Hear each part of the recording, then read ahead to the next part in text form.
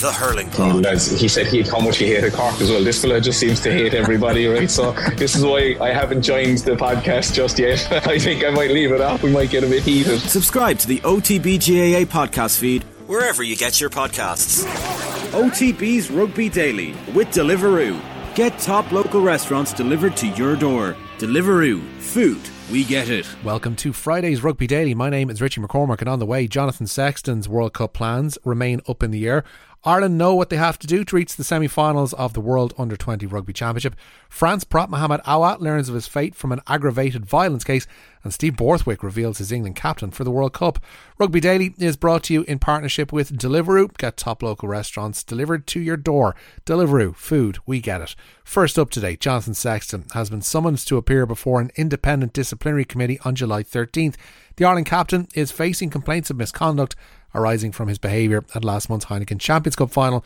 The EPCR say the hearing is the result of thorough fact-finding and careful review of Johnny Sexton's behaviour towards match officials after the match. Leinster must also face the committee charged with failure to exercise reasonable control over Sexton. The process and its timing places into doubt Sexton's involvement at the World Cup, according to Irish independent rugby correspondent Rory O'Connor. It seems like they feel he stepped over a mark, and that's the case that he has to answer. Why was he on the pitch? I think that's fair. It's fair enough that he's on the pitch. Why did he approach referees? What did he say to the referees? Was he aggressive towards them in any way? Certainly there's no physical contact or anything like that, but there have been a couple of very long bans handed out this year for players who've made comments towards referees in these tournaments. So I don't expect him to get hit by anything like a 10 week or something crazy like that, but even if he misses one or two warm-up games, he's only got 3 warm-up games, 4 pool games guaranteed left in his rugby career. So anything he's ruled out for is a blow. And I think he was going to, because he hasn't played since the England game on March 18th, I would have expected him to play a pretty big role in Ireland's warm-up games. I don't think he was going to be rested, certainly for all of them. I think he would have played in at least 1 or 2 of them. Plus, that you need to build rhythm into a tournament. Ireland know what they need to do if they're to reach the semi-finals of the World Under-20 Rugby Championship. An injury time try from Diarmuid Mangan secured a bonus point in yesterday's 30-10 victory over Australia on a boggy track in Parle. That temporarily put Ireland top of Pool B. However, England leapfrogged Richie Murphy's side last night by running in 7 tries in a 53-7 demolition of Fiji.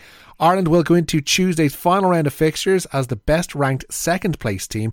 England and Ireland both have 8 points, but after that win over Fiji, the English points difference is 26 points better than that of Ireland. Fiji are next up for Ireland, with England concluding their group phase against Australia.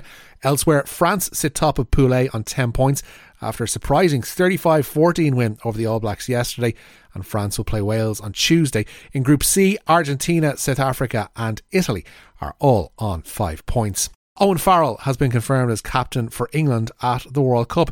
He's among the Saracens players that have finally linked up with the training squad following their involvement in the Premiership final. Sale players like George Ford, Manu Tuilagi, Tom Curry and Johnny Hill have also been included in Steve Borthwick's latest squad of 41. 5 uncapped players will have the chance to prove their worth before Borthwick names his final squad on August 7th. They are Bordeaux's back row Tom Willis, brother of Jack, Saracens hooker Theo Dan, Harlequins wing Caden Murley, Gloucester prop Val Rapava Ruskin and London Irish flanker Tom Pearson. Soon to be Gloucester number 8 Zach Mercer, Northampton scrum half Alex Mitchell and the Bath flanker Ted Hill are cut from the previous training squads, and the shoulder injury that cost Luke Cowan-Dickey a move to Montpellier has also cost him a place at the World Cup, it seems. But Billy Vunipola, Mako Vunipola, Ollie Lawrence, Ollie Chesham and Jack Walker aren't in this latest 41, but will be given every chance to prove their fitness. England play Wales home and away in their World Cup warm-ups and also visit the Aviva on August 19th. Finally, France prop Mohamed Haouas has been sentenced to 9 months in prison from a case dating back to 2014. The 29-year-old was convicted of aggravated violence arising from an incident outside a bakery. Haouas used an iron bar as a weapon in threatening a girl and her father.